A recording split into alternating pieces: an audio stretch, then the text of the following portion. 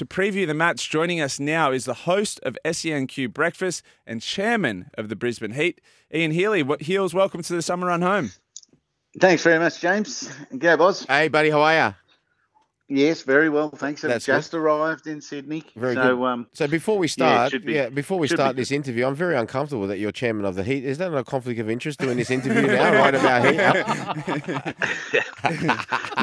No, it's a great rivalry. Oh, it is. I'm starting it off right now as I'm sick of you winning the rugby league, and we're going to hit back tonight. We would love to be as good as those Sydney Sixers. Gee, they're good. Oh, here we go. See, they do this very well. This is what they did for the State of Origin, your favourites and all. You should have seen on Wide World of Sports when I said to Darren Lockyer and Billy Slater, obviously your favourites for Origin 3, they went nuts because it was against their MO. Don't you tell? Yeah, well, you're at Lane Park. What are you on about? Yeah?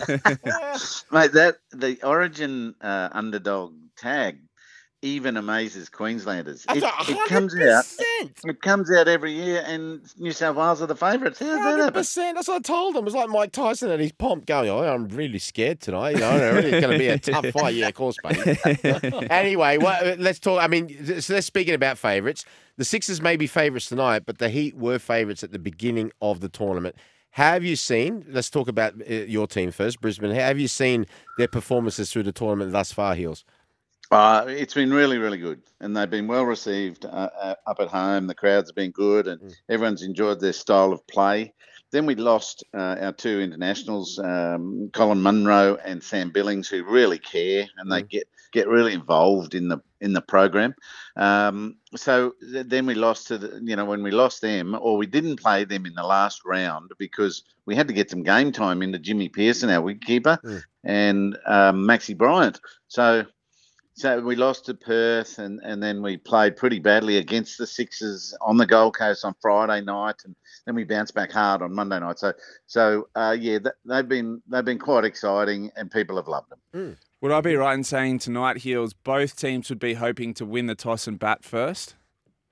Oh, I think so. That's normally the go in Sydney. I think the game's flipped back to batting first again. About 3 years ago, up to about 3 years ago, they really loved chasing totals, didn't they? I think they didn't mind a big total on the board, and they could just release and go for it, hitting a lot of sixes and big balls. So I think it's turned around again to sort of try to mount some scoreboard pressure at the end, and maybe the bowlers have got better at defending totals. I'm not quite sure what's happened in the game, but normally in Sydney, the wicket's at its best first up to bat. What's the secret for the Brisbane Heat to beating this Sydney side? It's a strange scenario where they played only a week ago and the Sixers got the better of the Heat. How do they turn it around that short time frame? Well, we just have to. We had the Sixers in enough trouble, and then Moses Enriquez and Dan Hughes. Here's Daniel Hughes at the top of the order, left-hander. They batted brilliantly. They batted like cricketers, like not T20 players, and they summed up the conditions really, really well, and just stayed in. So we've got to do that a bit better. When we batted, we'd hit 1-6 and then think, oh, hang on, we're right here, and go for another one, cross the line and sky it straight up. We didn't bat particularly cleverly, but we did then on Monday night, we left it all up to Josh Brown, who made 140. And so we've just got to be ready to pitch in if it doesn't happen at the top of the order like it did on Monday night, and bat a little smarter or more relevant to the conditions. And then our bowlers have to maintain their quality. We've got a very good attack, and so we can create pressure. We've got Spencer Johnson, Tall Paul, two big left armers. We've got Xavier Bartlett and Michael Neeser, and then two spinners, and a spare spinner. So we got everything there. If they bowl well, we're going to be hard to beat, but let's see.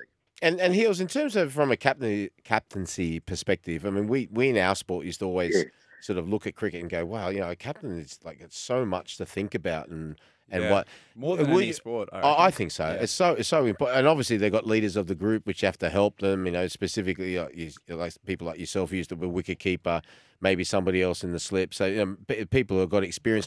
Do you think the responsibility is more for a Test captain or for a 2020 captain, or even ODI captain? I think Test. Okay. If you've got an even contest between two good teams, yeah, you've got a lot to do in 5 days. Are we going to go now? Are we going to push the button now? Are we going to go for wickets, or are we going to start to accelerate the run rate? Those sorts of decisions. Whereas in T20, and the shorter the game gets, the game sort of tells you what you got to do now. Gotcha. Okay, right? More reactive. We've got to score at 10 and over. Let's go. Right. Whereas you've got to make those decisions for yourself in a test. Gotcha. Having said that, what about, it's a classic, isn't it? The two captains tonight. Our bloke, who's a young player, up and comer, has captained the heat 3 times, and Moses has done it 100. That's a big difference. But I just think, when it's so quick and so fast, and because they've only got 4 overs, right, the bowlers, especially in the field, you've got to be very careful. I would have thought that, you got to think to yourself, especially if you're defending, and if you have to defend maybe a total that is a little bit less than you thought it would be, you've got to make a lot of decisions very quickly, and the game can get away from you. I would have thought in 2020 much quicker than it can in a test arena. Yes, it can, but that's more on the players, not so much the captain. Gotcha. But those 4 overs that the players get, they might be 4 lots of 1 as well. You might have to swap really quickly, so that's part of it. And then you have to synchronise everything. A team, Sydney are nearly the best at doing this, right? So the field gets set, and the bowler's got to bowl in a position where they'll have the batsman hit to one of those fielders. And they're really good at that. If you miss your length, for example, you might get hit in different areas of the field and be quite expensive. So that synchronisation, I need you to bowl there, and I'm going to set the field like this. Yes. And they should struggle to score freely. And their next ball, for example, it can change. Yeah, just one ball at a time even. They're sort of like set plays that these captains will deploy tonight. We're talking right now with Chairman of the Brisbane Heat and SEN's own Ian Healy. Heels, I want to talk Test cricket, but before we get to that, can you give us a prediction for tonight's game? Unbiased, if possible. It can't be unbiased. But it's genuinely 50-50. If Josh Brown gets away, we could win. No problems. They always downplay Queenslanders. They always same as their top order. So I think we've got an unknown batting lineup and a better bowling attack than the Sydney Sixers. They're playing at home. They'll be comfortable and they're in decent form. So I can't even predict. It's not even worth predicting. Brilliant. But two good teams that match up very well. So let's see who goes well in the 3-hour period. Well, here's my prediction. You can give this to your team. You're not coming up down here and winning. You're going to lose. So there you go. Tell that to them in the dressing room before the game. And by the way, if you win, I'm turning my phone off later. Put it that way. Beauty. I hope everyone rings you. Hey, Heels, the second test starts tomorrow against the West Indies. You're going to be part of that call with the SEN cricket team. Usman Khawaja cleared to play. Some other big stories in the cricket world. I mean, there's the Glenn Maxwell story, but let's talk firstly about this test tomorrow. And is it going to be more of a contest? How many days will we get out of it? Does the day-night add any extra advantage for the West Indies? Maybe can they draw something from that? Probably not. They bowled well in Adelaide and got us out reasonably cheaply, so that's okay. They just need to make sure they hold on to their catches, bowl as well. The conditions, as you intimate, might swing. It's been really humid up there, so it might swing. There's normally a better grass cover on a pitch for the pink ball to protect it a little bit, so that might give some seam. But it'll come down to how well the West Indies can bat again against our bowlers.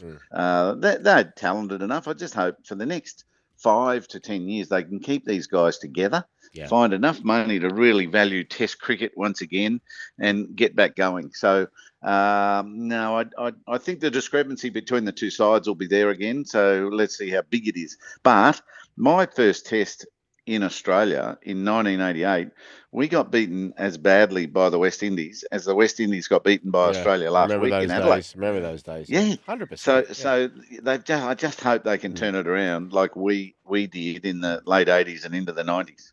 I think it's a lot to do as well with our sporting culture per se. Like Australian, in my opinion, don't like to see two uneven contests, one way or the other. Yeah. But I will say this: there's a lot of places around the world, and for me personally, when I'm going to watch my country, that's the world champions in Australia, Me personally, I don't mind. I'm going to go there. I want to watch it. I know I'm going to get what I want, which is them winning and winning well. Can understand both sides, but so far as I'm concerned, I love my cricket. My team are the world champions. I'm going there, and I'm expecting them to win and win well.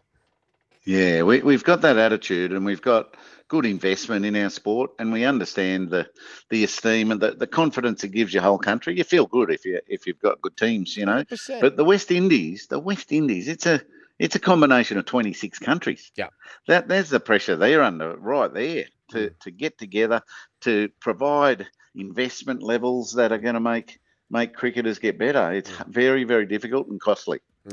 We heard there's a bit of COVID going through the Australian team. Do we know if there's going to be any changes to the lineup? Oh, geez, I hope not. We've got Renshaw down here with us. So we don't want him getting called back just yet. No, Cameron Green and Travis Head with COVID and Andrew McDonald. No, we haven't heard of any changes. And it'll be interesting to see how sport copes with COVID these days. Well, the government guidelines are if you've got it, you can still go to work. So they can still go to work. They just put a mask on when they're playing. They sit away. No using your sweat to put shine on the ball. That's it. Hey, Hills, the T20 squad for the West Indies series was announced today. Mitch Marsh named as captain. That's a huge honour for him. Interestingly, we spoke briefly. Glenn Maxwell, so he's been named in the squad despite what happened the other night. Pat Cummins came out in an interview yesterday, basically said he needs to pull his socks up a bit. Fair enough. Thoughts firstly on the squad and then the Glenn Maxwell scenario? I'm a little surprised, as I was night before last or something, when the one day team got selected, that Spencer Johnson's not in it. As soon as Starkey gets rested, we've got a big tall left armour bowling the house down in a T20 comp. Get him in there. So I don't really know about that one.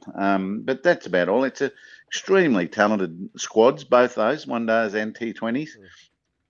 Congratulations to Mitch Marsh. Hasn't he had a great recovery? Yeah. That's about all I haven't really had a good assessment of who got selected, but I'm thinking that Spencer should be at least in one of those teams. There you go. And then the Glenn Maxwell issue. So I've not really known a player to have this many injuries as a result of skylarking. Look, he's 35, so when you say pull your socks up, I mean he's 35. It is what it is. But what should Cricket Australia do about this?